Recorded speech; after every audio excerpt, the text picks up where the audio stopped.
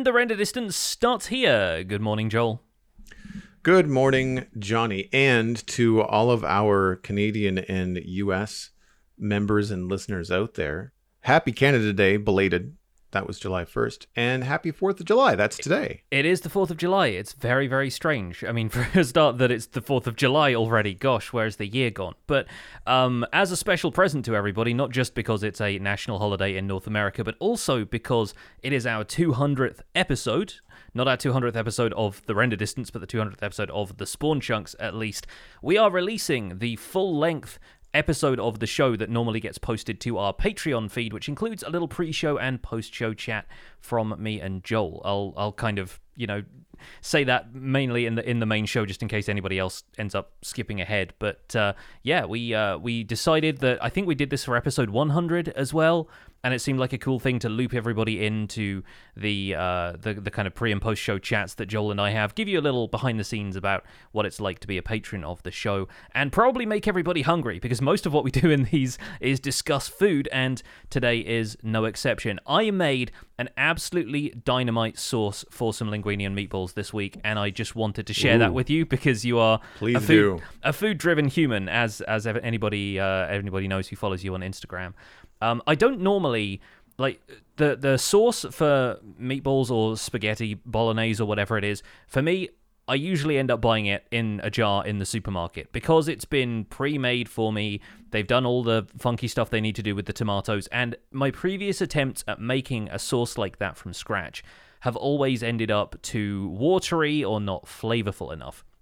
So this time around, I came back with all of the stuff for the meatballs. I came back with the linguine, and the meatballs were something that I was already cutting corners with because I buy I buy sausages and then I take them out of their casings and I wrap them into meatballs because they're already pre-seasoned.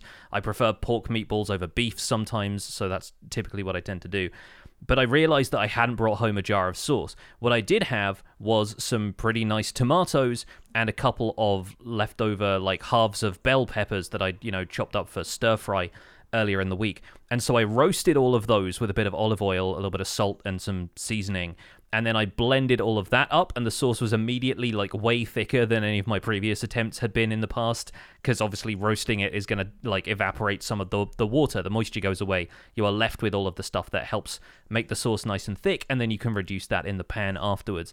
So I made, basically meatball sauce from scratch, and then obviously cooked the spaghetti and the meatballs, and threw the whole thing together. It was glorious. I think one of my favorite improvised things lately that's just turned out restaurant quality, Dude, that's fantastic. And I see stuff like that all the time on TikTok. I use TikTok a lot for getting recipes and getting food ideas. I don't tend to write the recipes down. I more just see something, see a technique, and then just kind of file that away in my brain. Like the next time I make spaghetti sauce or the next time I do something, I'm going to try this.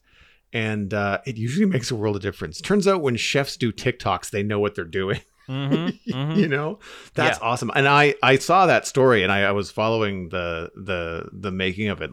It looked fantastic. It really looked fantastic. Yeah, it turned out pretty great. I've been following, speaking of TikTok stuff, I haven't really been following them on TikTok, but Mythical Kitchen, the cooking arm of Rhett and Link's production company, have some fantastic videos, a lot of which are just the kind of the clickbaity, let's make this fast food dish even more absurd, and it costs $400. But I love those shows just because of the spectacle of it and the fact that the people involved know what they're talking about and are very, very funny. But sometimes they do stuff which is just down-to-earth cooking tips, and that's where I ended up deciding I wanted to roast garlic more, because they did a burger setup that was just first make garlic mayo, roast the garlic, it turns out all jammy, you can squeeze it out of the bulb and mix that with some mayonnaise, and it's really great. And so I've been doing stuff like that, and that's kind of emboldened me to improvise more of that stuff. That I'm not the worst cook in the world, but I also like to cut corners, especially when I don't have too much time. I'm I'll buy ingredients off the shelf and just throw them together in a pan, and that'll do. But yeah, really happy that I had a bit of extra time. The tennis was on in the background, and I was just sure, let me make a custom-made thing for once, and it turned out really well. I took inspiration from your post, and not surprising as a food-driven human, I actually roasted peppers last night. Nice. I did it on the barbecue though. Oh. So I went to the gym last night, and on the way, like before I left for the gym, I realized I hadn't taken anything out of the freezer. So I had I've got cooked and raw things in the freezer for like that have been barbecued and that need to be barbecued. Nothing was thawed when I finished my stream at 4:30. I was like, that was a mistake. And I thought, well, I was going to go for a run, but now I'll go to the gym. The gym happens to be next door to the grocery store. So the grocery store being open when I was finished the gym, I picked up some stuff on the way home. And I thought, well, whatever. I'll go in. I'll get whatever's around.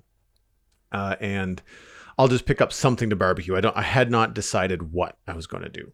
And having roasted peppers on the brain from seeing your post, I picked up, we get them in specials. There's like a sleeve of a yellow, an orange, and a red pepper. And it was like $4 for all three of them. And then I picked up a T-bone steak. Well, 2 T-bone steaks, but I cooked one last night.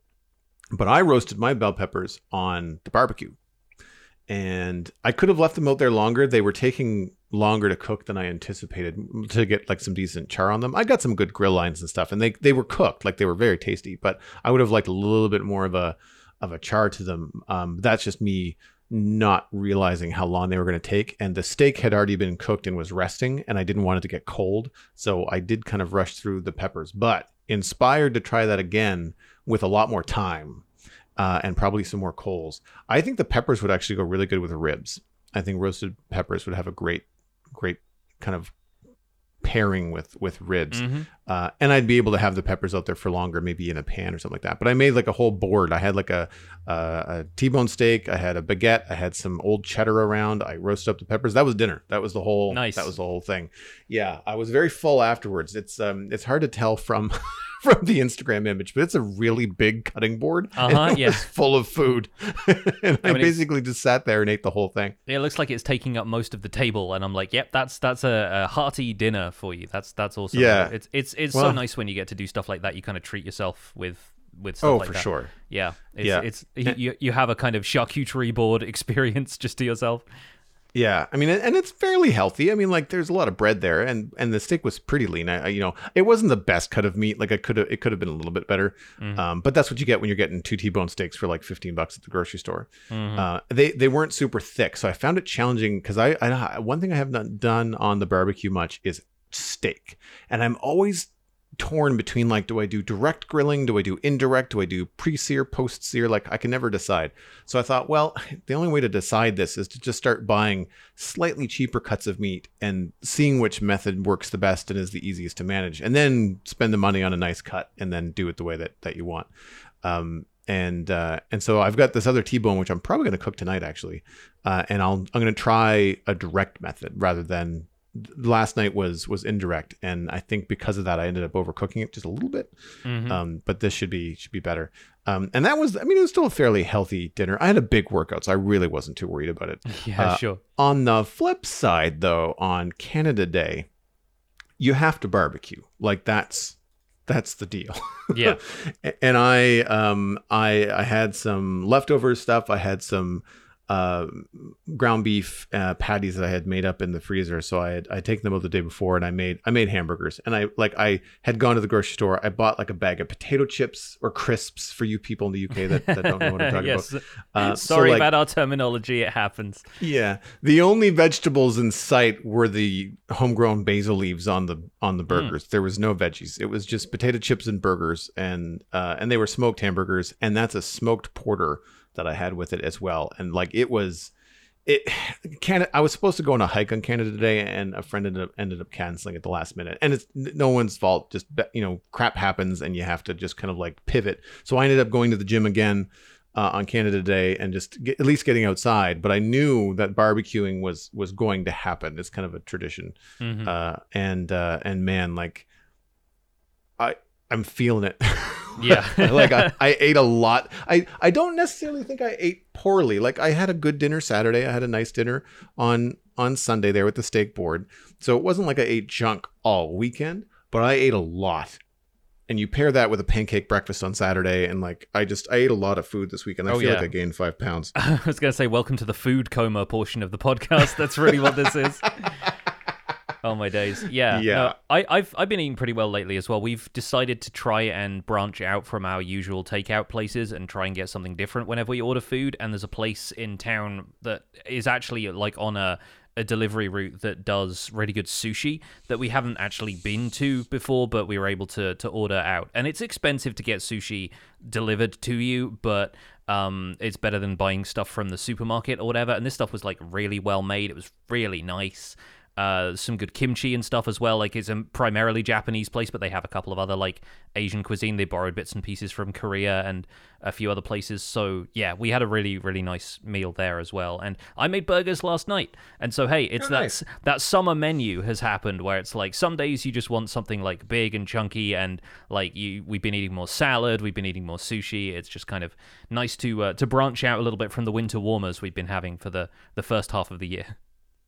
And that's where I get into a lot of barbecuing, is because turning the oven on in my place, even to make pizza, which I love pizza, but like it just gets so hot in the summertime to have the oven on. Because I mean, pizza, you got to roast it. So your oven is up to like 400 degrees Fahrenheit. Yeah. And when your apartment is already 28, you're just like, and my living room and kitchen are virtually the same room. So like turning the oven on, it's like turning on a heater in July. It's a bad idea. Yeah. I still haven't figured out how to cook pizza on the barbecue. I'd have to do mini pizzas because even moving all the charcoal over to one side, I still don't think I have enough room for a full-size pizza without burning a side of it. Yeah, because sure. it would be direct as opposed to indirect. It would work the same as a regular pizza oven, but like, oh man, the dream is to have an outside stone pizza oven someday on a backyard that I don't own yet. But I forget, do you have a grill? Do you do outside barbecue, or did you do your hamburgers inside? I did the hamburgers inside. They were just like oven cooked ones, and that's fine by me. Like, I'm not super picky. They're also veggie burgers, so they weren't necessarily like the full on kind of prime steak version, but I like doing a bit of variety. But we don't have a grill here, and I really want to redo our outside like patio area and stuff, because there's not really a great deal of room to do that out there right now without it just taking up space the rest of the time, you know? So I would love to get a deck built in our back garden and have the grill out there if I have one or something like that. And that's something that I'm probably going to wait to do a little bit more of once we have a car and we can, you know, travel around and buy bits and pieces of patio furniture without having to have it all ordered to the house, you know? So that's my plan. That's hopefully going to happen sometime towards the end of summer, when it's still going to be decent enough weather that doing stuff outside actually makes any sense whatsoever. And you know, word to the wise, like when you do that kind of stuff at the end of the summer, things like patio furniture, barbecues, any kind of like peripheral kind of stuff you might need at the end of summer usually goes on sale, at least around here. You know, like around Labor Day. Like I remember my patio set, it took me forever to find a little bistro set because they're usually expensive because of how, like, you know, quirky they are. And I ended up getting a really nice set from Walmart of all places, all metal, and paid half of what I normally would have paid because I bought it in like September as opposed to buying it, you know, earlier in the season. But yeah, that's if you do end up getting a grill for outside, you can get like little charcoal grills too that would be something that you could easily like take down and put in a shed for the winter, like for the UK, you know, not going to barbecue until next May sort of deal. There's lots of options rather than getting like a big propane setup that you don't necessarily need if you don't grill all that much. Yeah, for sure. Yeah, no, that's probably the plan. I mean, we just I've just been rearranging my garden storage so that we have a shredder basically that can shred mulch all of the cuttings from the garden, like the hedge clippings and bits of the trees that overhang the end of the garden and stuff. And I've just thrown that into the storage set up next to our lawnmower, which is now a smaller model and can fit both of these things in there at once. And so, yeah, I've been doing a bit of rearranging, but I'm like, I don't know where I would put a grill at this point. Like, it'd have to go in the conservatory, and that's where I was trying to make space in the first place by moving the shredder out there. So, yeah, who knows? It'll happen eventually. Sooner or later, I'll become you'll get updates about grilling from me the same as you do from Joel, and then it's all over for you folks. We're starting a completely different podcast that's just going to be like two dudes grilling opposite sides of the Atlantic. Yeah, I don't listen to any cooking podcasts. I think mostly because I want to see what's going on. Like, I think I'd rather watch a cooking YouTube channel or TikToks and stuff rather than listening to a cooking show. Although I'm sure that there are probably some cooking nerds out there that really like a cooking show. That like and it's probably more about like stories of things gone wrong or things going well, as opposed to recipes or anything like that. Because I feel like any kind of recipe or technique, there's usually a visual description that needs to go with it, Yeah. I feel like a lot of the food podcasts out there tend to be more kind of debate kind of stuff. Like going back to what I was saying about Mythical Kitchen, their podcast is called A Hot Dog is a Sandwich, and it's basically all stuff like that. It's like them debating kind of food things like, is soup technically cereal, or is cereal technically soup, or whichever way around it is, that kind of thing, right? Nice. So they have a bunch of like food opinions and stuff like that, but it gets really into the history of some of that stuff, and it's fascinating from like a food history perspective more so than it is like learning to cook something. And so there's a bunch of different angles that you can approach a topic like that. It's just not necessarily going to be food advice all of the time, Mm-hmm. No, that makes a lot of sense. One of the things that I enjoy, Susur Lee is one of the Canadian Iron Chef. I think he won one of the shows, but his son Jet Bentley has a YouTube channel where he goes and buys fast food and then brings it home and gets his dad to turn it into gourmet, and he films the whole thing. And what's really funny about it too is that he teases his dad too, because English is a second language for his dad. He's very fluent, but like every once in a while, like phrases or certain kind of like slang he'll get wrong, and then Jet will kind of jab him about it, which is kind of funny. But it's really cool that he turns something. He'll take Taco Bell and turn it into gourmet, or he'll take like In-N-Out Burger and turn it into like a gourmet presentation. Nice. And all the while though, you'll pick up a couple things. It's like, oh, he's doing something specific with these onions. He's going to make like, candied onions to top this burger, which you never would have thought of, but like he just, because of his skill level, he just knows how to do in a heartbeat, right? Yeah. The thing that I have trouble with watching any kind of professional chefs do their thing is that they never measure anything. Yeah. So you're sitting there trying to watch and take notes. She was like, I don't know how much salt that was. He kind of threw it at the pan. Like, I don't know. Like, and I mean, it works, but they're just so used to like, this pinch is so many teaspoons or like whatever, right? Yeah. Oh man, it's just, I did that with some of my barbecue rubs. I was watching Aaron Franklin do a video. I'm just like, he's not even measuring. He's just kind of like dumping salt and paprika and garlic into a container and shaking it around. So I'm looking at it like, he looks to be about my height. That looks like it might be a quarter cup. Like I'm just guessing at proportions. Yeah, they say that food is an art, like cooking is an art and baking is a science. And baking is really the one that you need to like pay attention to, right? Mm-hmm. Yeah, I'm not that great at baking. I can make banana muffins, cookies, and banana bread. That's about it. Yeah, I can follow a recipe, but I'm nowhere near the improviser with like baked stuff than I am like cooking the dinner for the night. I don't bake a lot, or I need to bake less, because there is only one person that lives here and only one person that eats it. And it's like when you realize I've made a loaf of banana bread, and as you finish, you're like, I ate that entire loaf of banana bread. Like it might take me a few days, but still, like the thought of like, I know how much butter and sugar I put in this thing. Yeah, and I have just consumed all of it. It's not great. Well, not great. Time to burn off some of those calories by doing a show about Minecraft. Yes, that sounds like a plan. I'm just going to double check. I believe it's episode 200. Is that correct, John? I believe. Yeah, let me. What day is it? Yeah. what year is it? Nope. Yeah, episode 200. It's on Counting the docket. fingers and toes. Yeah, there it is. Okay, cool. All right, starting the show in 3, 2.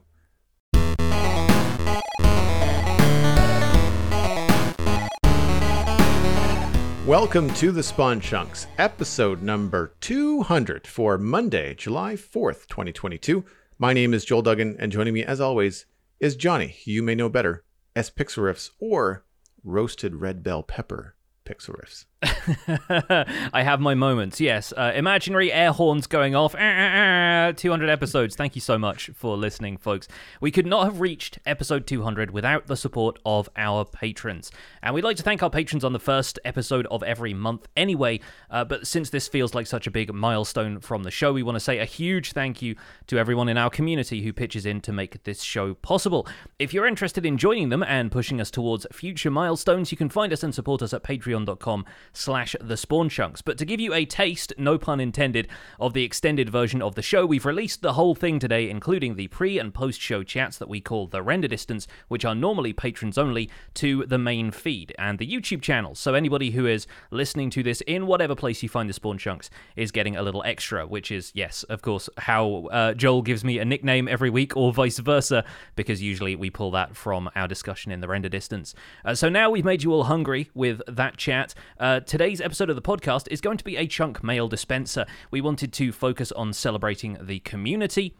We also have a guest coming in for episode 201, where James LRR, or James Turner from Loading Ready Run, is going to be joining us. He's a somewhat eccentric Minecraft streamer. He self-described as eccentric because his specialty is just in digging out entire chunks of the world to bedrock. That is just all he does in Minecraft, pretty much. But he's got a very unique perspective on the game, and we're going to be excited to talk to him next week. In the meantime, we have a couple of upcoming patron events. Our quarterly hangout is probably going to be happening next Saturday on July 9th. And of course, we'll have a monthly Minecraft hangout towards the end of the month. We're not sure if the 23rd or the 30th is going to work out yet, but it's usually on the last Saturday of each month. So we'll see what our availability is, and keep an eye on the Discord announcements channel for that.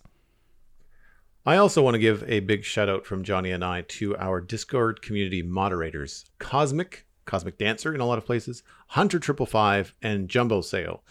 Thank you so much for all the welcoming messages, the moderation of the community, and the help that you give us to help just moderate this growing Discord chat. As more people join, it's amazing, but it also becomes a lot to manage. And Johnny and I could not manage without Cosmic, Hunter, and Jumbo Sale. Really, truly appreciate it. Also want to give a big tip of the hat to the Spawn Chunks Rainbow Email Sheep of Doom.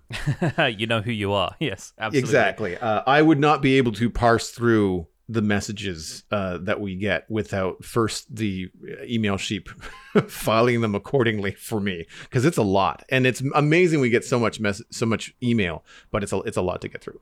Yes, but before we get into some of that email and of course the news, we're gonna just chat about what's new in our Minecraft life, as we often do. And why don't you go first? What's new on the Citadel? So this weekend was kind of a mix of things. Taking some advice from you, I believe either in last week's Render Distance or maybe even in the main show, I took Saturday and just did a resource gathering stream. 3 hours of just going to the new mangrove swamp on the server that we found a couple weeks ago. And even though I had propagules, I could have grown my own trees right there in Westall. I thought I need mud and I need mangrove leaves and all this stuff. I'm just going to go and collect a bunch of stuff. I don't like chopping down mangrove trees. I don't like it a lot, Johnny. It's so much effort for, even though you still can get like a fair amount of logs from one tree, the trees are so big and there's so many leaves. First of all, anybody that tries to do it by hand, have a composter ready, because you're going to get a lot of bone meal if you don't. Once you get a shulker box full of leaves, which you can get from one tree almost, maybe two, then you can turn the rest into bone meal, but there's really no other use for them. So I found it really tedious, not to mention that the lovely diagonal connections of the wood blocks and the density of the mangrove leaf block means that it's very hard to see where you've left a little floating block in the tree. And because of their size, I really did not enjoy it. I came home after the full stint mining in the area with a stack and a half of mangrove logs. I had 3+ stacks of mangrove roots. I had a shulker box full of leaves, which I got in the first 15 minutes I was there. And I ended up with a stack and change for propagules. So I'm good as far as I don't ever have to go back to the mangrove swamp. I can just grow them on my own. But I think that the mangrove tree might push me to have the first automatic tree farm on the server for nothing else other than just maybe squishing the leaves. Like once I have enough leaves, I don't need to collect them. I just need to remove them so I can see the wood and collect it. I don't necessarily want to have like a TNT powered tree farm, but I just want to be able to get to the mangrove wood sooner. Because honestly, I think that might affect how much I use mangrove wood. Yeah. I don't it's not like it's spruce or dark oak where, like I really, really like the texture. It's good enough. It's cool. It's different. I like the trapdoors, and it's going to have some fun uses, but I don't think that I'm propelled to get a lot of it when I look at how hard it is to mine it, and harvest it on my own. So, I did that. And then I went and got some mud, which again, that didn't take very long. Tip of the hat to Mojang for making mud like 3 to 4 blocks deep in the mangrove swamp. It's so good, but with it having the density of like dirt or sand in a desert or something like that, it's so nice. Instead of it could have been the way it works in mesas, where red sand is just like the top layer of the surface and then that's it. But no, having a decent amount of mud to dig into, it just multiplies the amount you can get from it. 100%, yeah. And also, even though we have a really large mangrove swamp biome, I'm harvesting kind of like from the farthest tip, the northern tip back down. And it's nice to not have to destroy like acres of the place to get mud, right? Because I brought back a full shulker box full of mud, and I managed to get a couple stacks of muddy mangrove roots as well. I don't imagine I'm going to need much more than a stack or two just to have like for textures and things like that. It'll probably last me a decent amount of time. And one thing I noticed on my way back, because I had to stop, pivot, and pick up some wheat from Dartmouth Meadows on the way back to West Hill, was because I keep on thinking that you have to smelt mud to make packed mud. And it's not, it's wheat, right? So like a personal wheat farm that pumps out a little bit more than what we have in the community farm is on the list too. So I'm starting to, as 119 has kind of been percolating in my gameplay now for a couple weeks, or almost a month, I guess, I'm starting to realize where the server and where I personally are coming up short with automated support for the supplies I need. So like I need more wheat, like I don't think I need more mangrove leaves. So, that's not a big deal, but the mud supply, and I can see myself wanting maybe like an automatic mud farm or like something along those lines. So we'll have to see what kind of technical ideas I come up with in the future. And I did start to collect more copper, because that's also something I'm going to be using a lot more of in the new western area of the town. But I didn't really find a lot because I wasn't specifically looking for it. I want to know if you feel that a copper vein versus me going to my drown farm and the copper drown farm that I set up, even though there would probably be some like AFK clicking involved.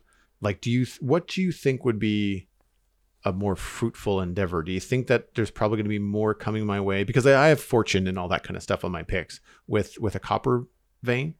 Remind me what kind of drowned farm you have. Is it the one like the Tango Tech one where you spam them with snowballs and they produce more and more and more drowned? Yes. Yeah. The Nembon design. Yeah. It's powered by a spawner, so you can always turn it on with a spawner. And the spawner constantly adds 2 or 3, but it's the chain of reinforcement zombies that's the real meat of it. Yeah. Okay. So I think that would probably serve you better long term. But if you want to get copper quickly, I think the copper vein is going to be faster. It's not necessarily going to be better in the long run, because obviously it will deplete after a while, and you'll have to go back to the drowned farm anyway. But I do think getting a copper vein is quicker. That's the one conclusive thing that I drew from racing a single cell iron farm against mining out a huge vein of iron, is that if you want to get a lot of material very quickly, mining for it that way, because it's guaranteed to be basically around every corner, you're going to get a lot of it rather than having to spend a bunch of time. Obviously, the flip side of that is that if you can just run this thing while you're AFK, then it's going to make more material than you know what to do with. But that's not really an option with the copper vein. So yeah, I think it's really down to whether you want it quickly or whether you want it long term and renewably. And I think too, part of it is remembering to even turn on the AFK farm. During my workday, I have to remember to turn on the gaming PC, go to the farm, and set up like a macro where I'm swiping my sword every so often, that kind of thing. And I tried it once. I think it was manual. Like I didn't have an AFK clicker. I just every 5 minutes I would turn around and just swipe at it for like an hour or two. I don't remember it being so efficient that it was blowing me away. Yeah. So I may have to look. I have to look and find a copper vein or two, because as far as I know, like they don't generate under Y0, right? They're kind of like a stone level, not Yes. a deep slate level. Yeah, yeah. Right. So I'd have to go to new chunks then. Mm-hmm. Yeah, that seems likely. And the deep Yeah. slate ones are all the iron veins from Y0 and below. So Right. yeah. Okay.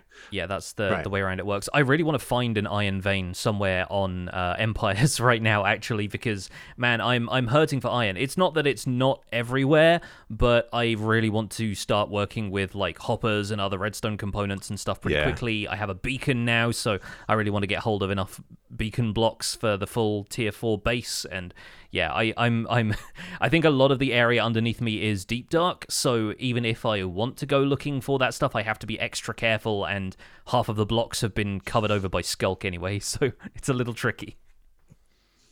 Well, speaking of all these new blocks, I tried to use some of them in one of the next builds that we completed in Westhill, which is nothing terribly fancy. It's just a couple of, I call them like, not industrial buildings, but they're like, I can't remember the term, but it's like just a throughway. It's not meant to be a house. It's not really meant to be anything, maybe than a little bit of storage, and just a way to walk from one area of the build to the other. Just a functional kind of like covered pathway.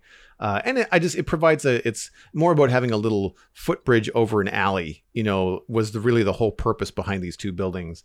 And I tried to use mud bricks. I tried to use packed mud. I tried to use mangrove wood. Like I tried all kinds of different stuff to try and make it feel like, oh, I should build this with the new blocks, and ultimately got really frustrated and realized that there's a lot of blocks now in Minecraft, even with the addition of the new ones, at least specifically for my kind of medieval style in Westhill, that are either all very similar to stone in their tone, that kind of medium gray, or if they are a different color, like a different hue with like the mud bricks. Because I was swapping out like mud bricks, packed mud. I had jungle wood. I had what we ended up using was mushroom blocks, but they're all the same color brown, right? They've got different textures, but they're all the same tone. None of them are lighter or darker than the other. So it became very difficult with the dark oak roof to try and create something that had some contrast. Yeah. That didn't just look like more of the same. So as I was trying to build the bottom of this building, I was just like, I don't want to use andesite and stone because like I've used that everywhere in this place, and I'm trying to branch out and challenge myself a bit. I ultimately ended up using andesite, but I lined the base of it with some furnaces, and I had some, my note block has a specific crate texture on it, but note blocks and dark oak for like the corner supports and things. But it was a really frustrating experience. Like it was just one of those builds where, and I'm curious as whether you've had this experience recently or something that you can articulate, is that I just had to walk away. I had to be like, this is not an important build. People are going to walk by it, in terms of like any of my friends visiting this site are going to walk by it quite quickly. I'm spending the entire stream trying to get this right, and it's just a warehouse. Like it's not even a cool thing. It's not a candle shop. It's not a flower shop. It's not the magistrate's office. It's just a building that connects to the one next to it. But the challenge within it was, because of the connection and me wanting it to be the same sort of design, it's next to two different builds, and in two different areas. Like it's on the top of the hill on one end, and it's in the middle of an alley on the other. So trying to get it to match, look like it was designed by, the same person, but then, also not clash with the buildings next to it was challenging. All of these things I realize are things that I've done to myself. It's a corner that I've painted myself into. But that's kind of one of the fun things about the creativity of Minecraft. I think it's successful. It still needs some texture on the roof. Like the roof isn't completely finished and the inside hasn't been decorated, but I'm happy with it. It's got like a functional thoroughfare. But yeah, it's just kind of like a utility building. And I find myself on builds that are not that important still trying to put in that effort. Yeah. And then I get frustrated. Like I'm trying to make this look amazing. And it's like, it's not an amazing idea to begin with, Joel. Maybe don't be so hard on yourself. So have you had that experience where like you're trying to build up something, you're decorating something, and it's just not working out, and you realize I am losing my mind over like this 4x5 sheep farm that I just shouldn't care this much about. Have you had that happen? Yeah, oh, definitely. Like that's playing Minecraft for me. A lot of the time is just trying to figure out when to cut your losses and move on is one of the biggest kind of most important skills, especially when you're making regular YouTube or Twitch content, right? It's that you know that your audience is going to be like rolling their eyes going, "Oh, we're back to this again. Like, should I use this block? Should I use that block?" And, there's definitely a lot of people who just want you to pick one and move on, So yeah, like I've definitely been in that position before. I spend way too much time on that stuff, and it's not even just in vanilla Minecraft. Like, I think about the amount of time in the past that I have dedicated to trying to do stuff with like chisels and bits, or with the posable armor stands data pack or something like that, and it's such minute detail that I just think, unless somebody goes and stares at this for at least 5 minutes of a day, it's not going to be worthwhile, right? It's not going to be kind of worth spending that amount of time on it. The time in versus reward out is actually going to be very little. And it's at that point you have to realize, sure, let me go on to something that makes me happy to do and that it has a greater chance of success. And sometimes maybe that idea clicks and you come back to it later and you realize that's what I've been missing the entire time. Somebody in Twitch chat will mention it maybe, and then you'll go, oh, okay, that's a perfect block. Why didn't I think of that at the time? So yeah, there's always the opportunity to return to it later is how I think about it. So that's basically how I wrapped up my weekend, was just kind of like beating my head against this build. And ultimately, I think you're right. Like I will come back to it at some point, you know. I just need to kind of move on to other things. And I find too that a lot of what I've been doing in West Hill, because I don't build anything in creative first, I'm like experimenting live on the stream. I find that I'll come up with something like, oh, like that combination of stair, fence gate, and, little peak of roof over a door really looks like an arch. Like, that's a really interesting way to get a cool shape in Minecraft. Only to realize it doesn't work right here because I need to put a lantern there.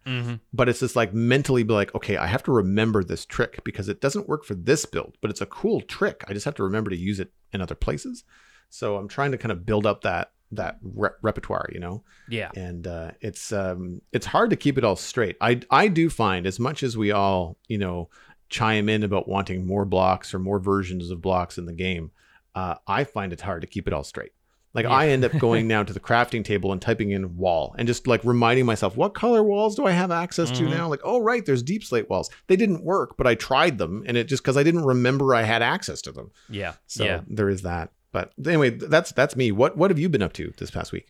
So on Survival Guide, I introduced the last frog variant into my Froglight farm. It's a magma cube spawner-based one in the Nether. I fixed up the collection mechanism for that as well, because it was returning to a row of hoppers and then immediately going away again, and that thing produced enough Froglights that eventually the hopper minecart was just filling up without being able to unload. So I put in a pretty simple hopper minecart unloader, and that's working splendidly now. I have enough Froglights to fill up my storage system back at spawn, which I'm pretty happy with.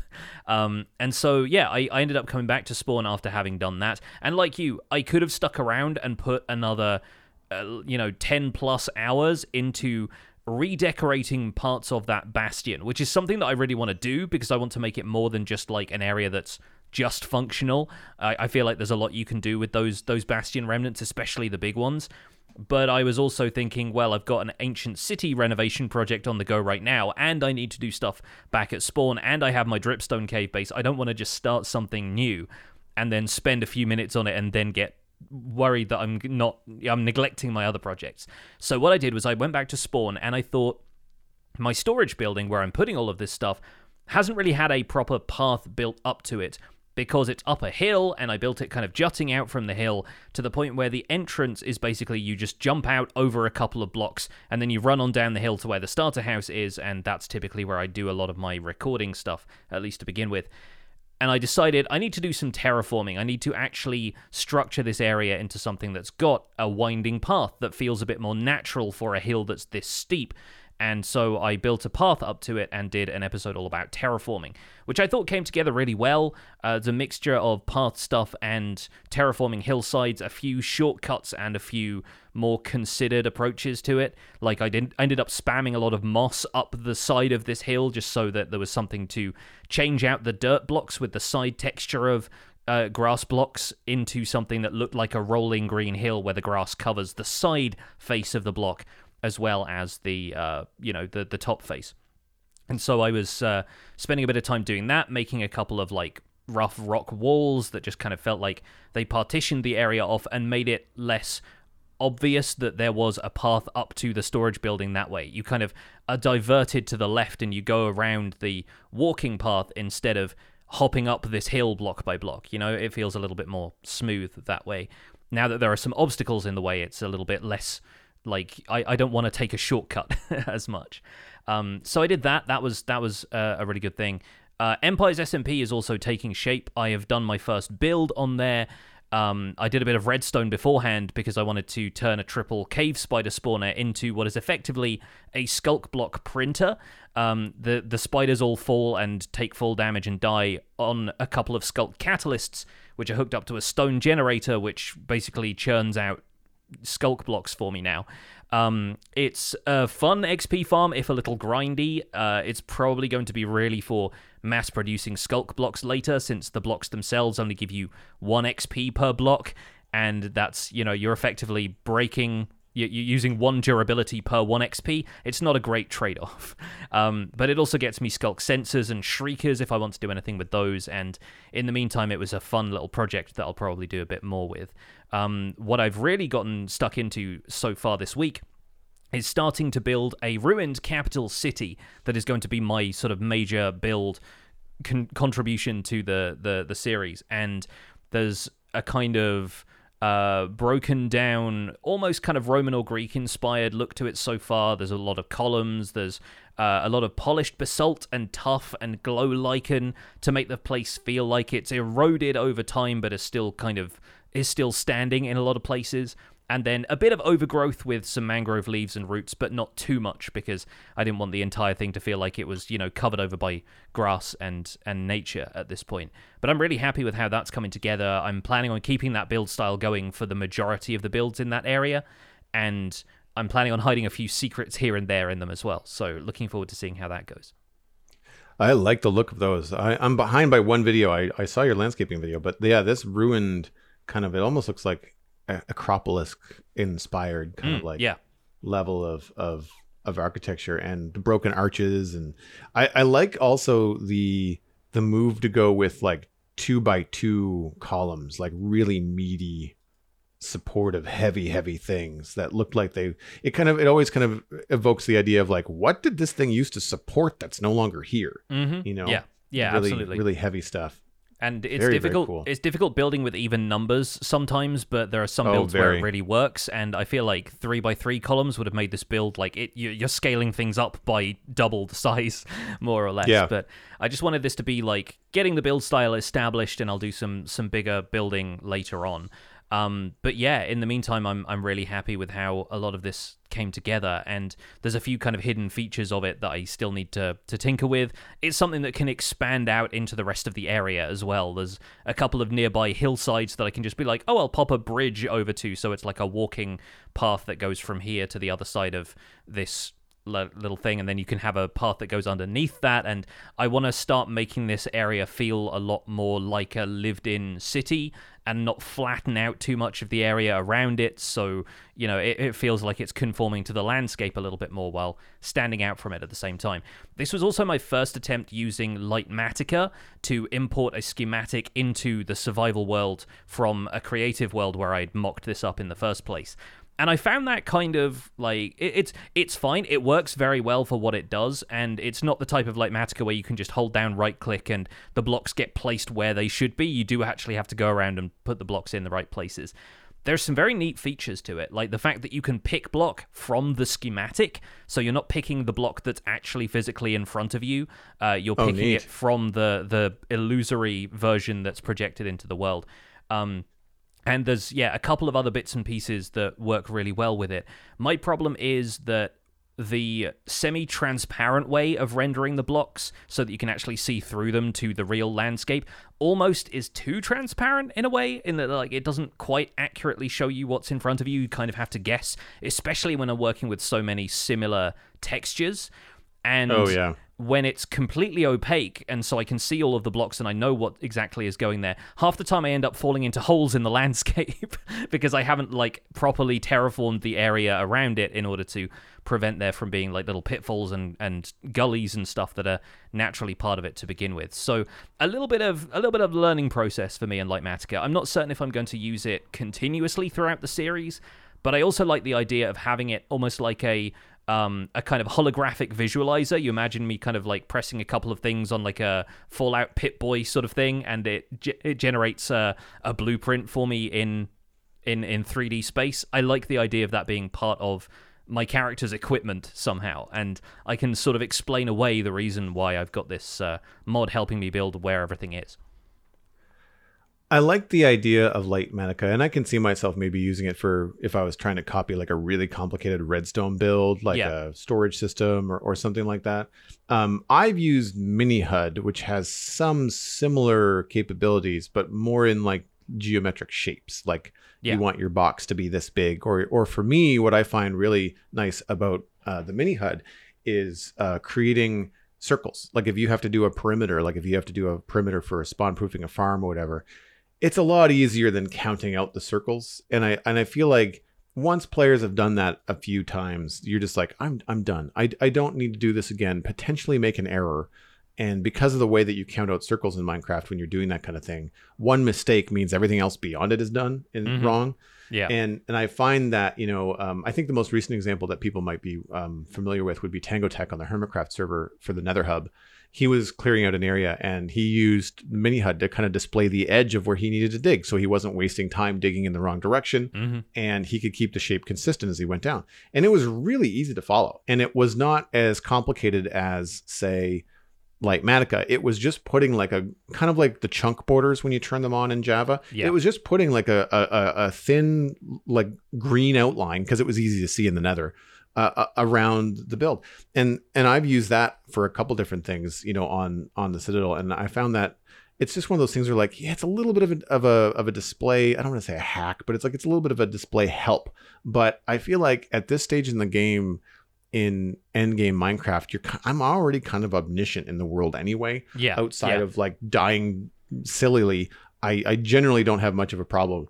And I feel like I'm just saving myself, Joel, some time, rather than kind of like RPing in game to always be, so survival gameplay.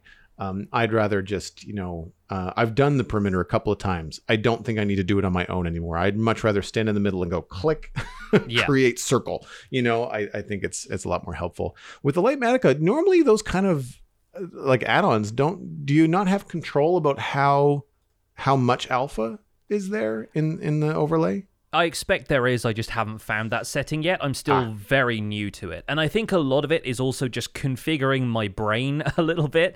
Like I will look at a half-transparent block and still think, oh, that probably has collision and I can jump on it because I'm just not used to using this yet. I think it's just a learning process, and it's something that I'll get used to over time, and if I bounce off it, then oh well, like I can still work from screenshots and hopefully it'll turn out just as well. But it does save you a lot of counting. And the one thing I found, and I think this is probably why I've seen a lot of people recently campaigning for there being a larger inventory, is that my inventory was full constantly and I didn't have enough room for all of the blocks because I'm going through and doing this build a layer at a time because it's easier to manage that way and the entire thing isn't stood in front of me transparent. So I was going through and I was like, okay, I'm placing two stone brick blocks and then a stone brick wall and then a mossy cobblestone block and a mossy cobblestone slab next to that, and going through it layer by layer like that instead of just building large areas of material and then texturing them afterwards means that your inventory becomes cluttered a lot more quickly than it does if you're building in a more trial and error survival sense. So yeah, there's a couple of things about it that I think part of me doesn't want to use this or rely on it too heavily because it creates other inconveniences for you while you're using it. But ultimately, it's a really cool tool for importing some stuff, especially when I was just experimenting with the build style in creative at first, and then I thought, you know what, this is a build I actually want to build in the world now. It helps me translate some of that stuff a lot easier. So we'll see. I'll update you on whether Litematica turns out to be something I use more frequently in future. Speaking of new tools, we have some news this week. The Minecraft 1.19.1 pre-release 2 has been put out. We've made the decision to postpone the release of 1.19.1, and we are now going back to pre-release mode. This is all from Mojang at Minecraft.net. This is in order to address a few or more noticeable issues. We've yet to fully decide on a new release date, but it won't be too far in the future. We received a lot of feedback regarding the player chat report feature, which is something we addressed specifically in a new released post called Addressing Player Reporting Tool, as well as our FAQ, which hopefully answers all of your questions. That is the Minecraft Java Edition Player Reporting FAQ. We will have links to all three of these articles in our show notes this week. Changes in 1.19.1 pre-release 2, we've added the ability to see the signing status of chat messages. This is so that you can easily tell when a server is tampered with or removing the signing security of their player messages. Messages that are not signed with the secured chat system or have been tampered with by the server will now be marked. Messages with missing or invalid signatures are marked as not secure. Messages that are detected as modified are marked as modified. The trust status of messages are displayed with both a colored indicator and an icon. The colored indicator is always visible. The icon is only visible when the chat screen is open.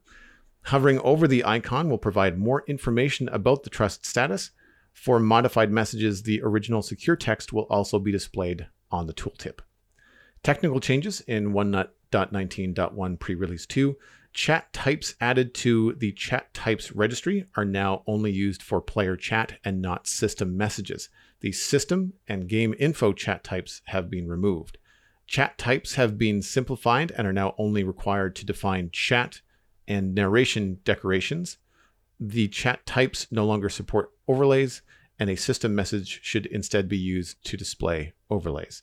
In the server.properties file, enforce secure profile now defaults to true for dedicated servers. On a slightly more somber note, and we fortunately don't often cover obituaries on this podcast, but I saw this having a huge impact on the community, so I figured it was due an acknowledgement on the show.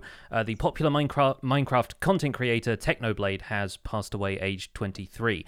Technoblade was a creator with over 10 million subscribers on YouTube and had revealed back in August of 2021 that he was battling sarcoma, a type of cancer. At the end of June, he passed away in the company of his family. Tributes came in from across the Minecraft community, including from several of Minecraft's developers and the official Minecraft Twitter account.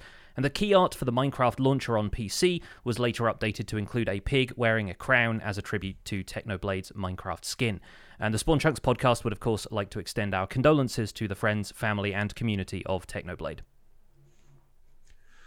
So I don't have a lot to add about the changes of the chat reporting tool and them moving the next update back into pre-release mode, given the feedback that the community has had over the last few weeks. Do you have anything to add? Not a great deal, to be honest. It's clear that the team is taking a lot of players' concerns quite seriously. Obviously, a lot of players are insisting that the feature needs to be removed entirely. I don't think that's a result we are going to see. But this week, they've clarified that, for a start, all Java servers are within the scope of this player reporting feature, not just Realms. And they've stated a pretty clear reason why in their most recent article, kind of trying to clear a few things up. They've also restated that moderation will be done by a human team, not an automated system, and that seems, to my mind, perfectly possible.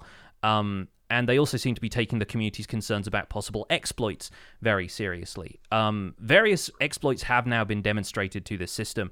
Initially, the ability for an admin or even a command block to use the /say command to enter a chat message as though someone else had said it was brought to light, although that was probably not logged as signed chat by the player report. And it seems like a couple of the changes in the second pre-release here is part of the solution to that, is kind of clearly marking whether or not something came from the server messages or came from in-game chat that would be signed with a player's UUID and the sign-in key that they get when they log in. The more serious concern here is that bad actors within the modding community could potentially falsify reports in a more convincing way, spoofing accounts' UUIDs, and so forth. They claim to have a system that, marks those as having been tampered with, but it's unclear as to how, and they're probably being quiet about how they do that because there is a chance that the modding community would then find that and find ways around it. But considering how open Mojang has been with players being able to decompile and go through Minecraft's code, it's always going to be a difficult battle, this. And I don't know enough about the modding community and about how Minecraft is coded to really say which side of this we're going to come out on. But either way, as before, it's always been possible to simulate stuff like this in-game and get a player banned if you went through the existing support channels. If you reported somebody for violations of the Minecraft Community Standards or EULA, that's still something a support team would have looked into before this. I think the concern now is that putting reporting in-game, which is a clear win for player agency and ease of use, is also going to make it easier for people to, say, mass report a player using bots.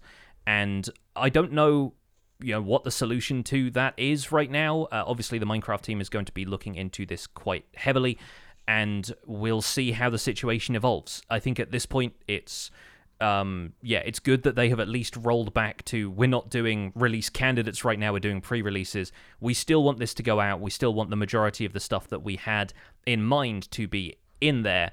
We just need to make sure that it's not being abused, and that's the most important thing right now. I mean, and that's the whole point of pre-releases, right? It's the whole point of sharing this before it's pushed out and active, is to make sure that these I's are dotted, the T's are crossed, that things are safe in the way that, Mojang wants them to be safe. So, I mean, I'm all for them taking their time. I think it's a good move to say like, oh, okay, maybe there's a few things we didn't necessarily cover to the best of the players' interests or, the community's interests when we were first introducing this tool. But I agree with you that the tool's coming. And I think that the sooner that the Minecraft community can make a decision on how they're going to move forward with it rather than beating their heads up against it will serve everyone.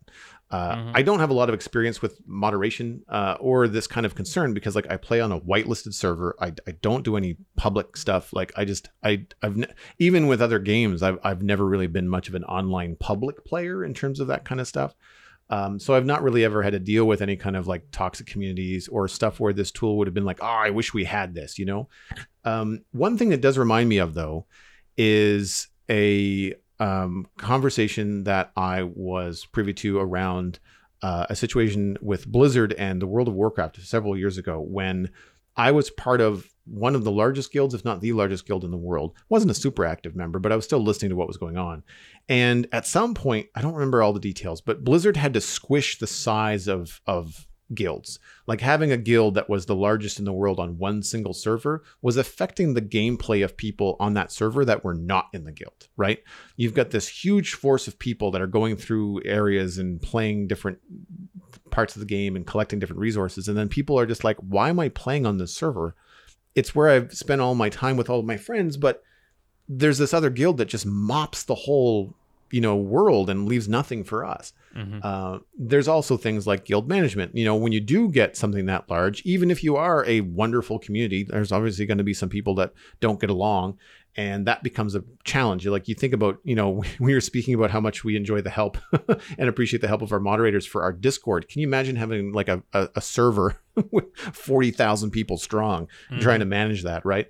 So that was another concern as well. But what ended up happening was they squished the size of the guilds. Big guilds were broken up into smaller ones. You kind of had to have sub guilds. Outside of the game, you're all considered the same big happy family. But as far as technically in the game, you had to kind of split things up. And yeah, there was some feedback. It's hard to take things away from players when they've had it for years, as I think is what the case is with Minecraft. And I think that at the end, though, responsible, level-headed people within the World of Warcraft community and the guilds kind of rose up and helped facilitate the transition from a big old guild to a bunch of little ones kind of all clumped together. And you ended up playing with a smaller community and having a better time. And it ended up working out. It wasn't the end of the world that a lot of loud, we'll say the minority at the time, were making it out to be. So I feel like for people that are concerned about the chat reporting thing with Minecraft, just like patience and trust in the developer, knowing that they have everyone's best intentions in mind. I think between Mojang employing the tool to the best of their ability and players finding a way to make it work for them in a positive light, I think we'll all end up in a good spot, considering that it's meant to protect people. And I think that you just kind of have to, like, it's just like anything else these days. Like if you're judging a series on episode 1 and 2 and calling for its demise, then you're not giving it the full breadth, right? You have to watch the whole thing through, and I think that that's kind of where we are now. We're in episode 1. We're in act 1 of the chat reporting tool, right? We need to see what, the conclusion is going to be before we can really make a judgment. Yeah, I saw somebody on Twitter this week saying, like, once all of this blows over and once, we've had a significant enough dialogue and everyone's like, even if people aren't super happy, like they're just kind of going to let this version release and get on with it, everyone's just going to realize that this is basically a pretty standard and generally okay moderation tool. And that's kind of all it has to be, right? I think people are putting a lot more on this than needs to be said, but I think the people who are taking it seriously are, from what I've seen, taking it seriously for the right reasons, and that's always going to be a good thing. We're ultimately encouraged to give our feedback on this stuff. That's what Mojang has been saying from the beginning, so I'm glad that people are giving their feedback in a constructive and responsible way at this point. Let's move on to lighter topics and cover the chunk mail. We've got a bunch of it lined up here, and if you'd like to email the show and potentially have your emails read on a future episode, the email address is spawnchunkmail@gmail.com. And the first email comes in from Jason M. with the subject, tied into our discussion just now, of chat reporting from a parent's perspective. Hello, Jay and Jay. I'm writing to share a parent's perspective on the new chat moderation feature.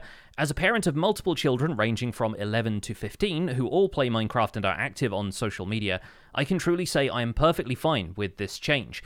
Many social media apps have similar features, and I believe an alternate way for anyone, especially children, to report negative activity is a good thing.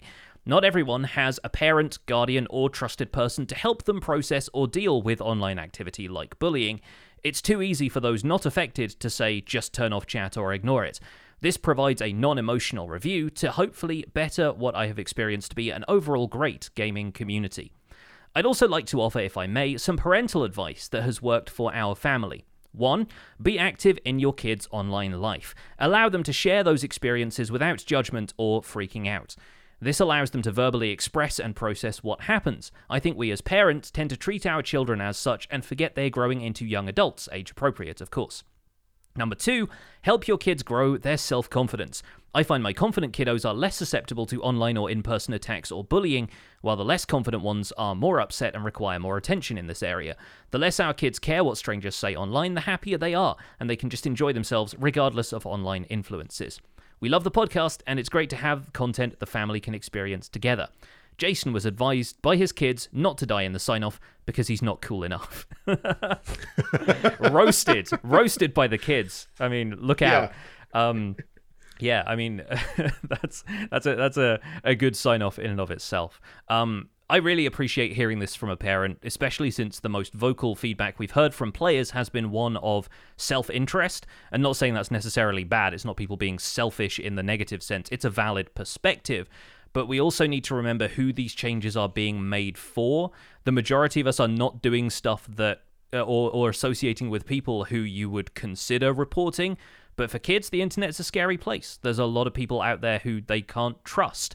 And like people who will try and earn that trust for negative reasons, ultimately. So I think it's worth remembering that, these changes are being made for the protection of younger individuals.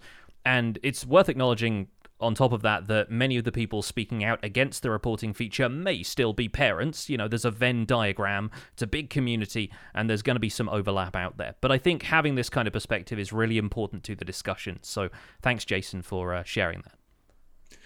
Yeah, nothing to add other than I really appreciate pointing out that not all young people that are playing Minecraft necessarily have a parent or a role model. And so Yeah, having absolutely. these tools available is even more essential for those individuals. Next email comes in from Hot Dog Plant, winning my favorite username this week. The subject is Rust. Hello, Johnny and Joel. I have listened to your show since about episode 150, and I enjoyed a lot.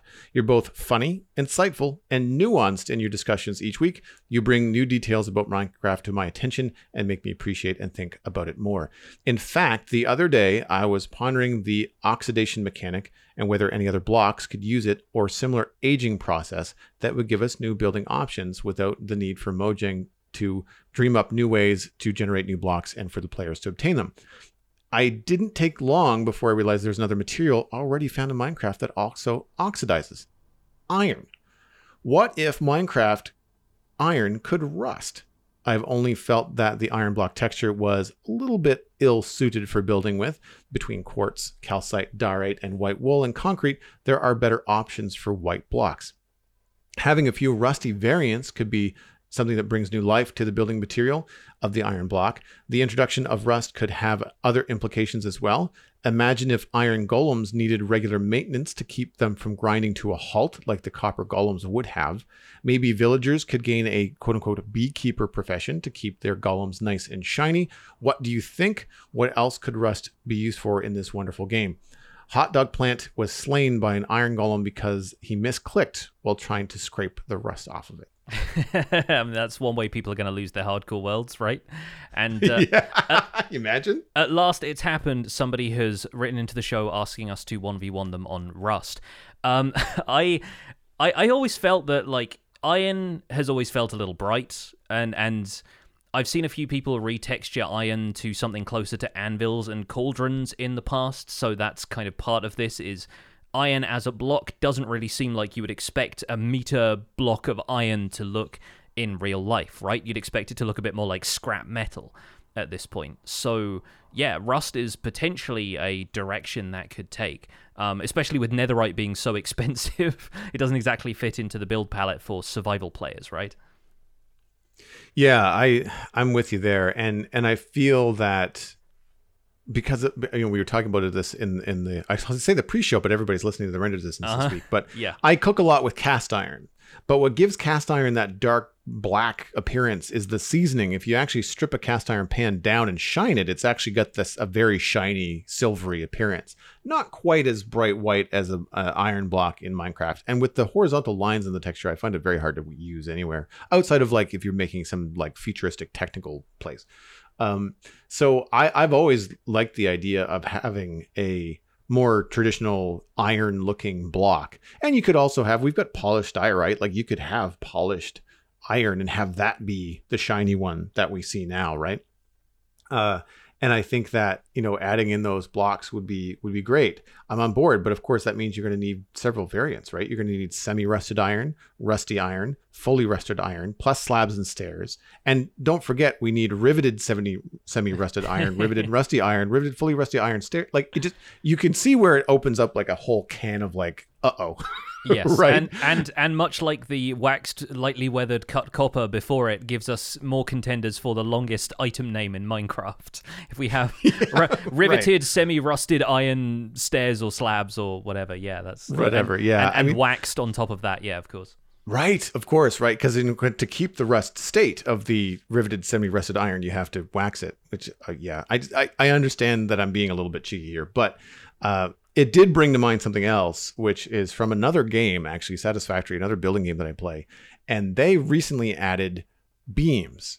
And they're like the iron I-beams that you can make and connect. And in Satisfactory, you can put them in any direction that you want. 360 degrees, there's a way to put it down. But in Minecraft, it made me think of how cool it would be if, like, instead of just adding like an iron wall, which while, yes, that would be cool, what if an iron wall type block in Minecraft would be a horizontal wall, something that you could put in the same way that you can make end rods, kind of line up in that way. I think that could open up all kinds of things like decoration stuff. You could have some more industrial looking supported structures. And for any kind of redstone farms or mob, moving, that creates a different shape hitbox. Like you might be able to control the flow of different things, items, mobs, because of what could fit between two walls horizontally, that kind of thing. Mm-hmm. Yeah, there's definitely potential for something like that. I'm still not entirely convinced that aging and corrosion is going to be the right mechanic for iron, because it's one of the unique selling points of copper, right? I think the discussion came up when they were implementing copper of like, what else could this apply to? What else is, going to make sense to show its age? And I feel like if it does apply to something like iron, it needs a different mechanic to me. Like, I think it needs to be crafted or right-clicked with something to rust it instead of it oxidizing over time. So almost like an inversion of the way we interact with copper, where it decays over time and we have to preserve it in that way. I big fan of the horizontal walls idea, A+ idea there. But yeah, I do think there's some stuff that could still happen to it. And to be honest, we're still looking for other uses for things like copper. And we've talked about iron being one of those things that where additional uses got added to it over time. I'm almost thinking it would be cool to have something else like this, but take it in a different direction entirely. Have another type of metal, maybe it's tin or aluminum or something like that, which ends up being, a new material. And obviously iron is the one that we're talking about rusting, but I think other materials with other properties, there is potential for that with copper as the precedent for it. In the meantime, if you're interested in building with a slightly more rusty feeling color palette, I've seen a lot of really great builds which rely on it being a larger scale thing. So you're looking at stuff from a distance and the blocks kind of texture and blend together. But red sand and red sandstone go really well with anything that you're trying to make look more industrial and have that kind of rusty palette. Regrettably, as we said earlier, still a very scarce block because it's just the top level of mesa terrain. But I do think, red sand looks like it's the right sort of texture for iron that has rusted to the point where all of the outer coating of it has just flaked off and it's just the raw innards of the thing. I think that's a good call for anybody who wants to build with that kind of palette. And depending on your comfort level with a data pack, I know we have a data pack on the Citadel that allows us to dye sand red, just because, when we do want to build with a lot of it or use a lot of it, then it's easier to get, just mine regular sand and then dye it red. Mm-hmm. Yeah, always a handy thing. Let's move on to Blue Cactus 112, who wrote in on the subject of balancing diamonds. Hey Pix and Joel, I was just mining for diamonds and realized that I literally had no use for them anymore. I watch a lot of Hermitcraft where diamonds are used for currency, but the only thing you actually need diamonds for is a jukebox, because you can get everything else from trading. What do you think would be a good way to give mining for diamonds an actual purpose? One idea I had is making some sort of decoration block or light source block, like diamond bricks or diamond lanterns. Diamonds could also be used in more endgame crafting in new items, though I don't know what those items would be. Blue Cactus 112 drowned in their useless pile of diamonds. We have a Scrooge McDuck situation on our hands. That's one way to go. Mm-hmm. Yes, someone finally said it. Because I've been thinking about this forever.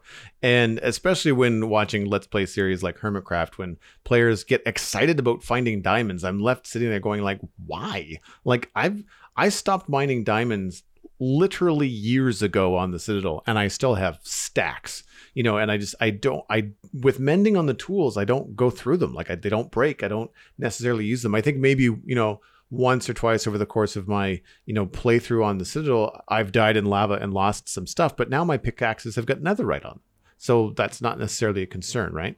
I was just saying the other day on stream that I would love to be able to control the light level of a lantern, and I would pay a diamond to do it.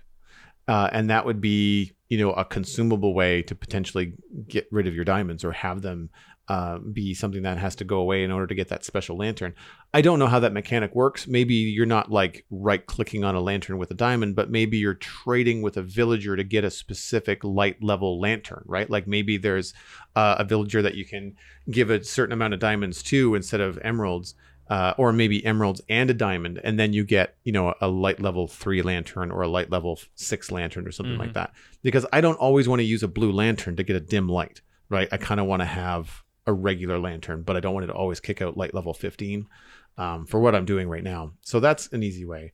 I think an easy fix for some players would be to have like stairs and slabs added to diamond blocks. I don't particularly like the texture myself, but if you do, that'll eat up your diamonds pretty quick. Like, you want to make a diamond roof, kiss your stack of diamonds goodbye. You know, like that'll go pretty quickly. I prefer the end game crafting idea. Things like speeding up hoppers, maybe because it's a diamond hopper or crafted with a diamond in it, you know. New profession blocks that are powered by diamonds. Just the other week, I don't remember whether it was last week or the week before, we mentioned a grinder as a way to potentially have renewable sand in the game. Well, industrial grinders in real life have like diamond encrusted wheels that crush things down because of how hard diamonds are.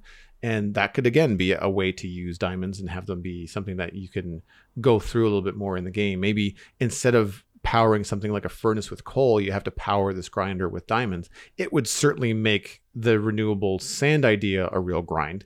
Diamond pressure plates, you know, like what function could they provide? I don't know. I was kind of thinking about the different kind of unique things that don't really serve necessarily a decorative function in Minecraft, but more of a redstone or kind of like gameplay function. Pressure plates, you know, gold pressure plates being different. What could a diamond pressure plate offer players, you know?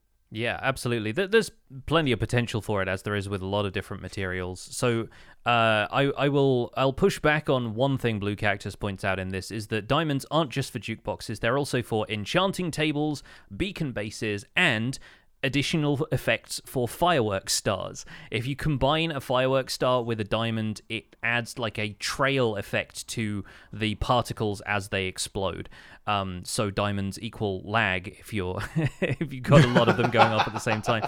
Nice. And yeah, if you combine glowstone dust and a diamond with all of the ingredients of a fireworks star, it also creates like an additional kind of twinkling effect. So there are a few hidden uses for diamonds out there, and yeah, as you and some folks in our Discord live chat have been saying, building with them is perfectly viable to do. Like, it seems silly, and especially if you're on a server with players who want to hoard that kind of stuff, you are potentially putting your wealth out there at risk for other people to take it away. But if you're operating on a server or in a single-player world where nobody's going to come along and eat your diamond blocks, then I do think it's worth building with. Like, I ended up building some stuff on last season of Empires where a diamond was an accent block in a wall, and it looked really cool as a contrast next to a bunch of bee nests, and like, you can do neat stuff with them that way. Pearlescent Moon, on this season of Hermitcraft, the Crimson Crafter has pointed this out, is building alien-looking mushrooms, and diamond blocks just happen to have the right kind of color that she wants to complement a palette of like warped wood and a few of the other cyan kind of blocks in the game. So there are still some options. I think part of the reason diamonds don't have more uses right now is because of server economies relying on them as an easy currency. So you don't want to overburden your players with stuff that they can craft from diamonds if they make sense as a valuable item for people to trade. And they still inherently hold value because of the fact that diamond tools are like the second from top tier of tools. I honestly considered swearing myself off of the mending enchantment for this season of Empires and repairing diamond picks or freshly re-enchanting them each time they wore down, because we're not using diamonds as our trading currency. We are trading resource for resource between each other. But I decided against it when I realized that upgrading to netherite tools made it significantly more difficult, because you can't repair those with diamonds. You have to use netherite ingots. So I was going to need mending at that stage anyway, and the whole point was moot. But yeah, I do think there could be more uses for diamonds, but I don't think it's necessarily a bad thing that there aren't. I think people just need to reframe their perspective on diamonds once they amass enough that they don't need them anymore. I think when I was back on Decidedly Vanilla and I kind of reached the point of saturation with diamonds, I started hoarding diamond ore and then made a giant obelisk out of it, inspired by the ones from Ark Survival Evolved. That's those kind of giant monuments in the sky. And I like the idea of doing stuff like that with diamonds. You can creatively push the boat out and do some things that don't require Mojang to necessarily provide new functionality for you. Yeah, I guess one of the cool things about diamonds is that both the diamond ore, now with the deep slate variant, and the diamonds themselves are, I think, the only, or one of the only resources, certainly the only ore resource that is not renewable by any other farm. Mm-hmm. Like, nothing drops diamonds. Like, raids drop emeralds, witch farms drop redstone, zombified piglins drop gold. Like, so like you can get all the minerals and the ore is a different way. Yeah. But diamonds, it's the only way that you can get it. Because I remember one of the data packs I had an idea from when all the crafting data packs were coming out. I thought, oh, here's a cool thing. Maybe what I'll do is I'll add a way to deconstruct the iron or the diamond tools that I get when I go end raiding. But I didn't end up making the data pack because I didn't need it. It's like, I don't need 3 extra diamonds. I've got 2 stacks. Right. And Mojang has provided a sort of roundabout way of doing that with the introduction of the grindstone, so that if you go and get those enchanted diamond tools from the end that you don't necessarily want those enchantments on, you can remove the enchantments, and then you're left with a pickaxe that you didn't have to craft with your own diamonds. Like you just have a diamond pickaxe that you can then enchant, turn to netherite, do whatever you want. And I guess that in itself also means that the diamonds you mine out of the ground are even less useful for tools, depending on what level you are in the game. Like if the Ender Dragon is done, and you can go to the end to get these tools, and there's just another way to get diamond picks and shovels and things.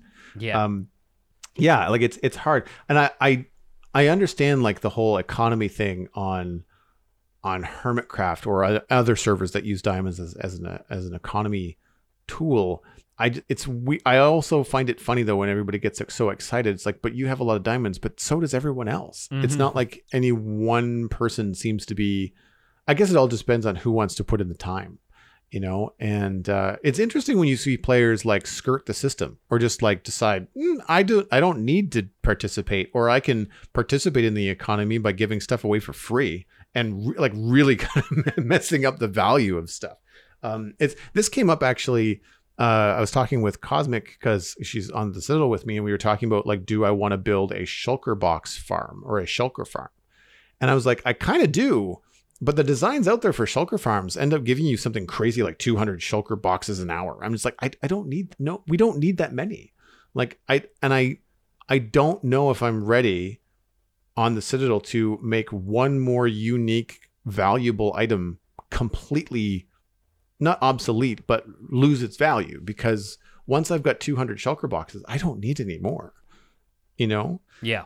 And so it's like if diamonds became, something that was more, that was easier to get, then it would really become like a second string thing. So like it's a tough call to decide, like, and I think also there's a huge just history of Minecraft and how exciting it is, back in the early days to find diamonds because it was the top tier stuff and they were super rare and hard to find. So I get that nostalgia is in there too. And that all comes before me, right? So like me coming to the game in 1.12, or just before that, I mean, sure, it was exciting at first, but very quickly as the game moved forward and I got mending enchantments, diamonds had lost their luster, if you pardon the pun. Yeah. No, I think especially for casual players, like or first-time players, it's such a huge leap going from iron tools that have 200 and something durability to diamond tools which have 5 times that.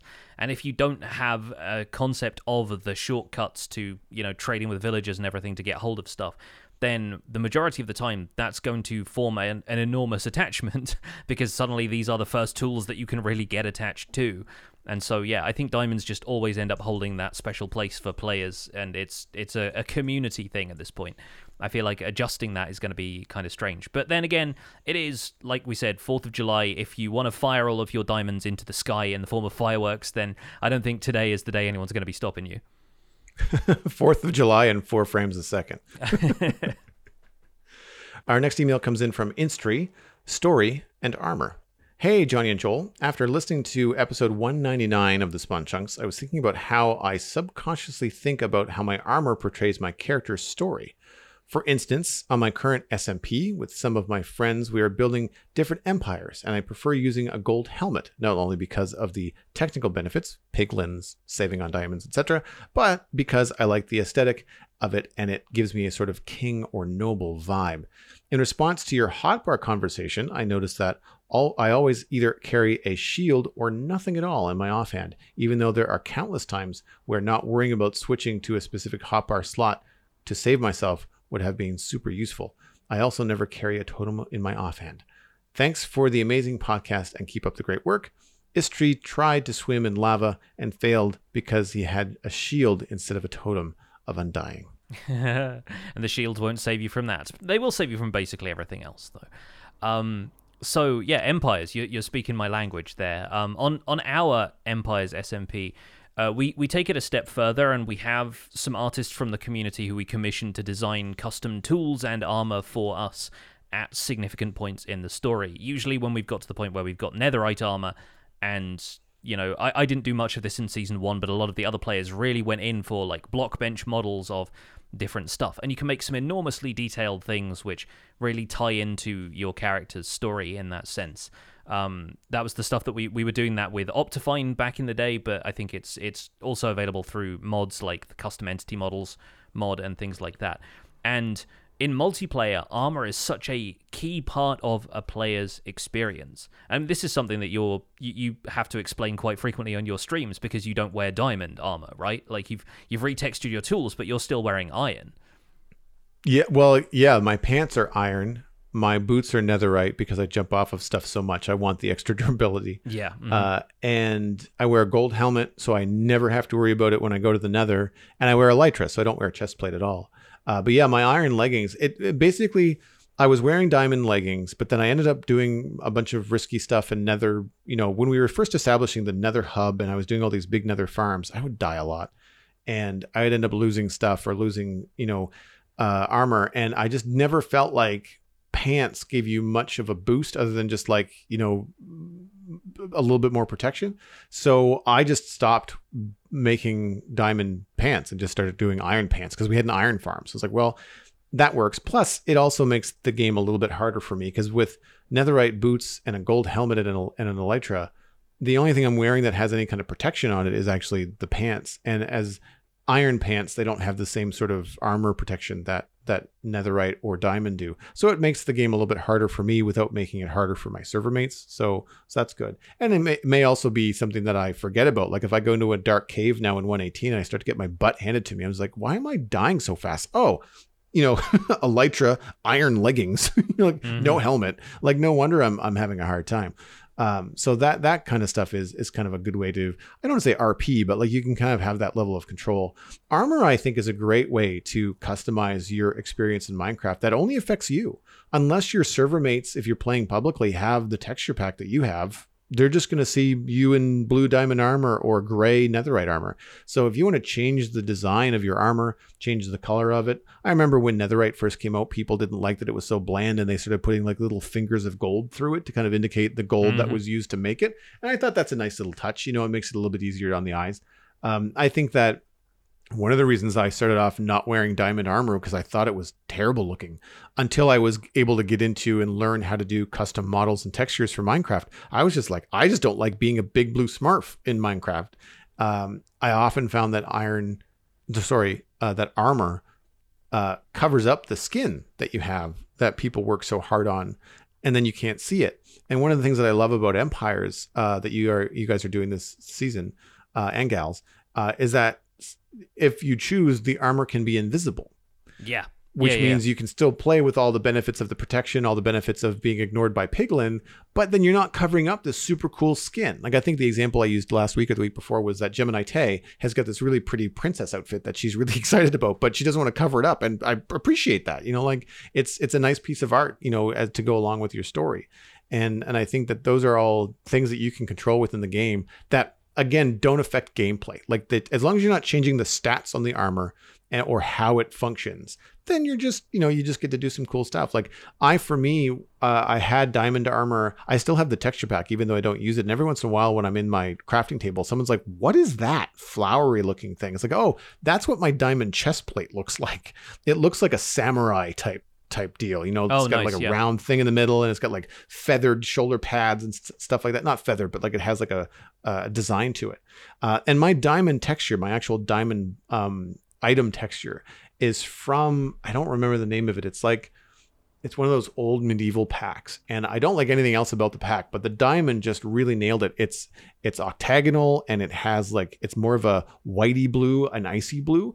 And I use that color palette to then inform my texture changes to my my tools. Because like you said, I do get that question a lot when people come into my chat about my diamond tools. Again, I didn't like the look of the blue And because until Netherite came out, I was using Diamond tools exclusively. So most of the time there was this big blue thing on the screen with me, and I really started to grate on me. So I turned it into more of like it looks more like a silver, I guess, in terms of colors.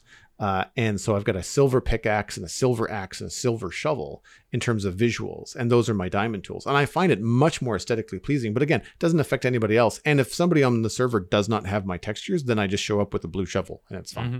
Yeah. A fun fact about the Empire's Invisible Armor resource pack, which is a resource pack rather than being a mod. It's great to allow everybody to see each other's skins before we have like storyline armor, which is probably the point at which we'll start reverting back to the standard resource packs. It also removes the armor from mobs, and it doesn't like physically remove it, but it doesn't render it.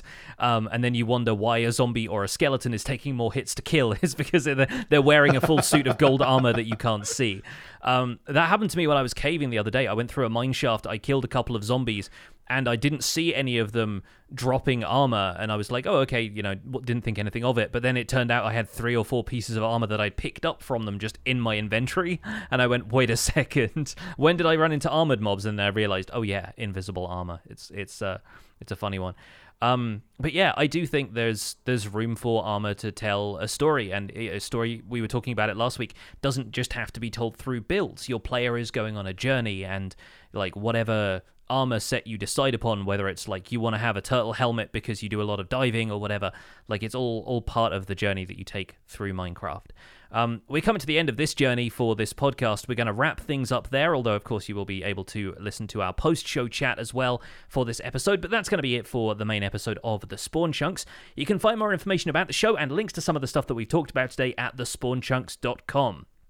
The music for the show is composed by me, and The Spawn Chunks is, as always, proud to be a listener-supported podcast. If you're getting some value out of the show, please consider putting some value back in. You can visit patreon.com/thespawnchunks to join our community, where pledging at any level will get you an invite to our patrons-only Discord chat. You can listen to the show live as it is recorded, and you'll get things like the render distance that you heard this week. You'll get that every week if that is your jam. You can also participate in our monthly Minecraft audio hangout, and even gets us closer to our future goals once we start to establish more of those for supporting the show. We're currently at 340 patrons, which is down from last week, but Patreon probably still has some holiday weekend processing to do.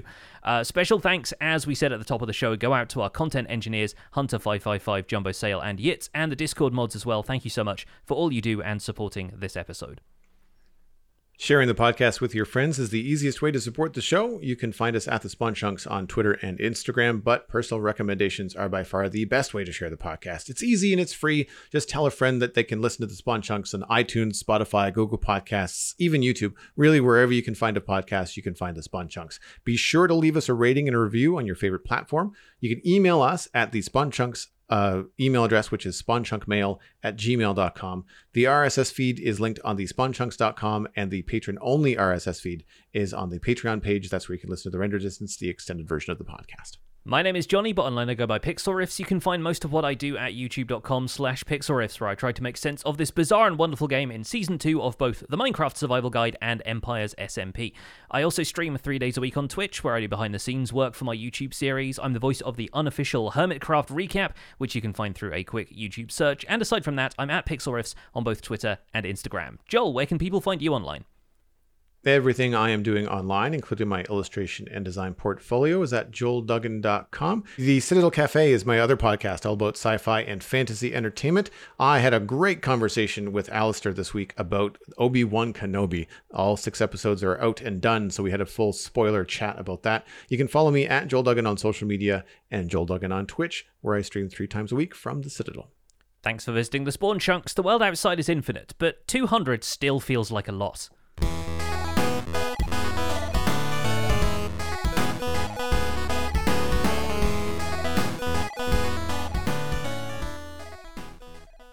Losing my voice right on cue. No worries. We can keep the post-show nice and brief here. I figured we probably wrap it up and make it a nice succinct episode, since we are putting the whole thing out to everybody who normally listens to the main show as well. And I am on the sly checking the Wimbledon scores right now, because there's a couple of fun matches happening. We're in the round of 16, so the people who are headed to the quarter and semi-finals are being decided. So very exciting time. I do not remember the name, but you were talking about a young phenom player that was making waves. Have they progressed? Are they still in it? Emma Raducanu is the British hopeful in the women's draw, and she went out, I think, in the second round. Like, she had a pretty good debut, but then, went out kind of early. But then again, Serena Williams went out early as well. In the women's singles, I'm looking at it potentially being Harmony Tan, who I think beat Serena Williams, and who was the other player? Ons Jabeur, who is a Tunisian player, and has been playing spectacularly well all tournament. And I like the women's tennis game a lot because it's a lot less like power driven. There's a lot more tactics involved instead of just like wailing on the ball from the baseline constantly. But there's a couple of other men's matches that have already been like spectacular displays of technique and variety of game and stuff. So I'm kind of keeping an eye on some of them as well. I'm always just amazed by the athleticism behind tennis players, especially at that level. Like, just to be able to move that quickly and still maintain that power, like the level of movement and ability and then skill, much like golf, like just you're using a racket with a very small ball to create all kinds of different techniques and execute different strokes and stuff. And the whole thing, I mean, because I've never really played seriously, it's all just, weird science to me that I don't understand. Yeah. But as someone that trains a lot on the regular, and appreciates, the athleticism and stuff. Like, I used to work out with the football team when I wasn't on it, but I used to work out with some of the guys in university, and just like appreciating the athleticism and power and stuff when you reach a certain level of sport, whether it's varsity, professional, tennis, like whatever that is, there's a certain level that people display where you're just kind of like, how are you human? Yeah. Like, how does this happen with you, knowing that you and I are the same essentially, at a molecular level, like it's just amazing what some people can do.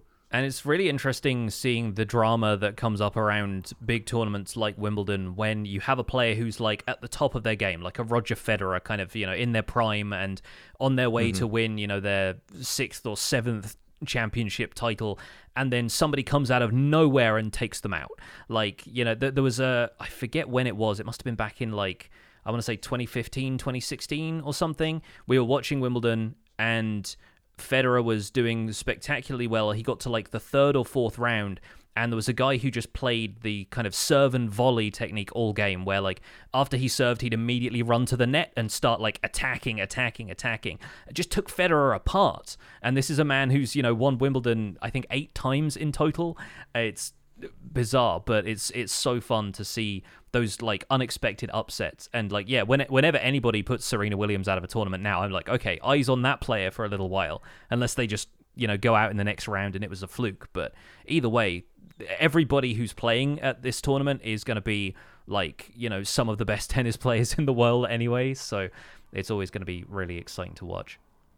Nice. Yeah, I remember that when I was watching basketball, and you'd watch, Jordan score 63 points against the 70s, not the 76ers, I think it was the Trailblazers or something. Mm-hmm. But like that was in the playoffs. And you're just like, what in the world is going on?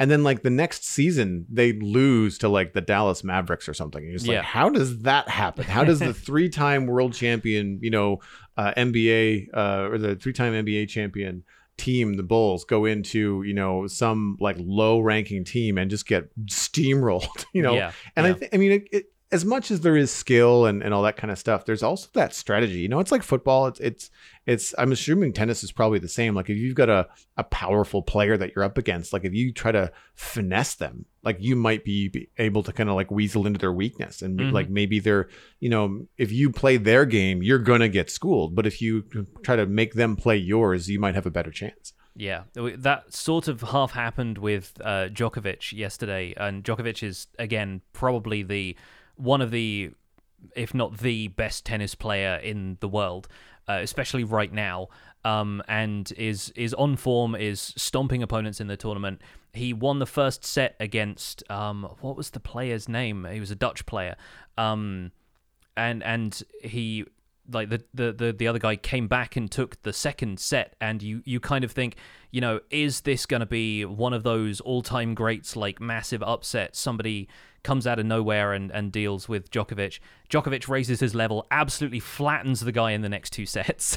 It's like 6-1, 6-1 or something, and you go, yeah, okay, that was probably what we should have expected from the beginning, but fair play to him. They were discussing the kind of mental aspect of that, and John McEnroe, who does commentary all over the place but often appears on the BBC, was saying, like, once you've had, as a player who doesn't normally play 5-set matches at the height of, on center court at Wimbledon and kind of really high pressure situations, the euphoria of beating Novak Djokovic one-on-one in a tennis match for one set is enough that once you come down from that, it saps you of your energy. And it's something that you have to learn to manage when you're playing at that level of, like, you get excited about something, but then it's like coming down from a sugar high. The adrenaline starts to fade off and you realize you have to maintain that level in order to win. And that's the kind of thing that can be mentally and physically fatiguing to a player. Or the reverse too, of like, you've just beaten this person center court and they're not used to it. And you've now lit the fire under their butt. Yeah, exactly. to put you back. They're taking the match seriously. Yeah, and that's the kind of thing where I feel like Djokovic does that, where he doesn't really let up a lot of the time. Like, he's there to play his best tennis 100% of the time. It's part of the reason he has the record he does, is like he always takes his opponent seriously. But this definitely felt like, okay, I do need to make sure I'm playing 100% at my best. So if you're not interested in tennis, thank you for at least sticking around for the render distance. One connection, if I may draw one real quick, is that this is our 200th episode, so a centenary of sorts, and Centre Court basically celebrated its 100th year of professional tennis being played there. Wow. It was opened in 1922, and so Centre Court at Wimbledon has been hosting tennis matches for 100 years now, which is really quite cool. They had a big ceremony for it the other day and brought out as many of the previous Wimbledon champions as they could manage to get hold of at this stage, and anybody who had bought tickets for Centre Court yesterday would have been, they're not seeing everybody play, but they've got Djokovic, Federer, Nadal, Andy Murray, like so many, like, and a ton of players from the women's game, like there's a ton of players just out there. And as far as photo opportunities go, that's probably one of the best chances you're going to get of seeing all of those people in one place.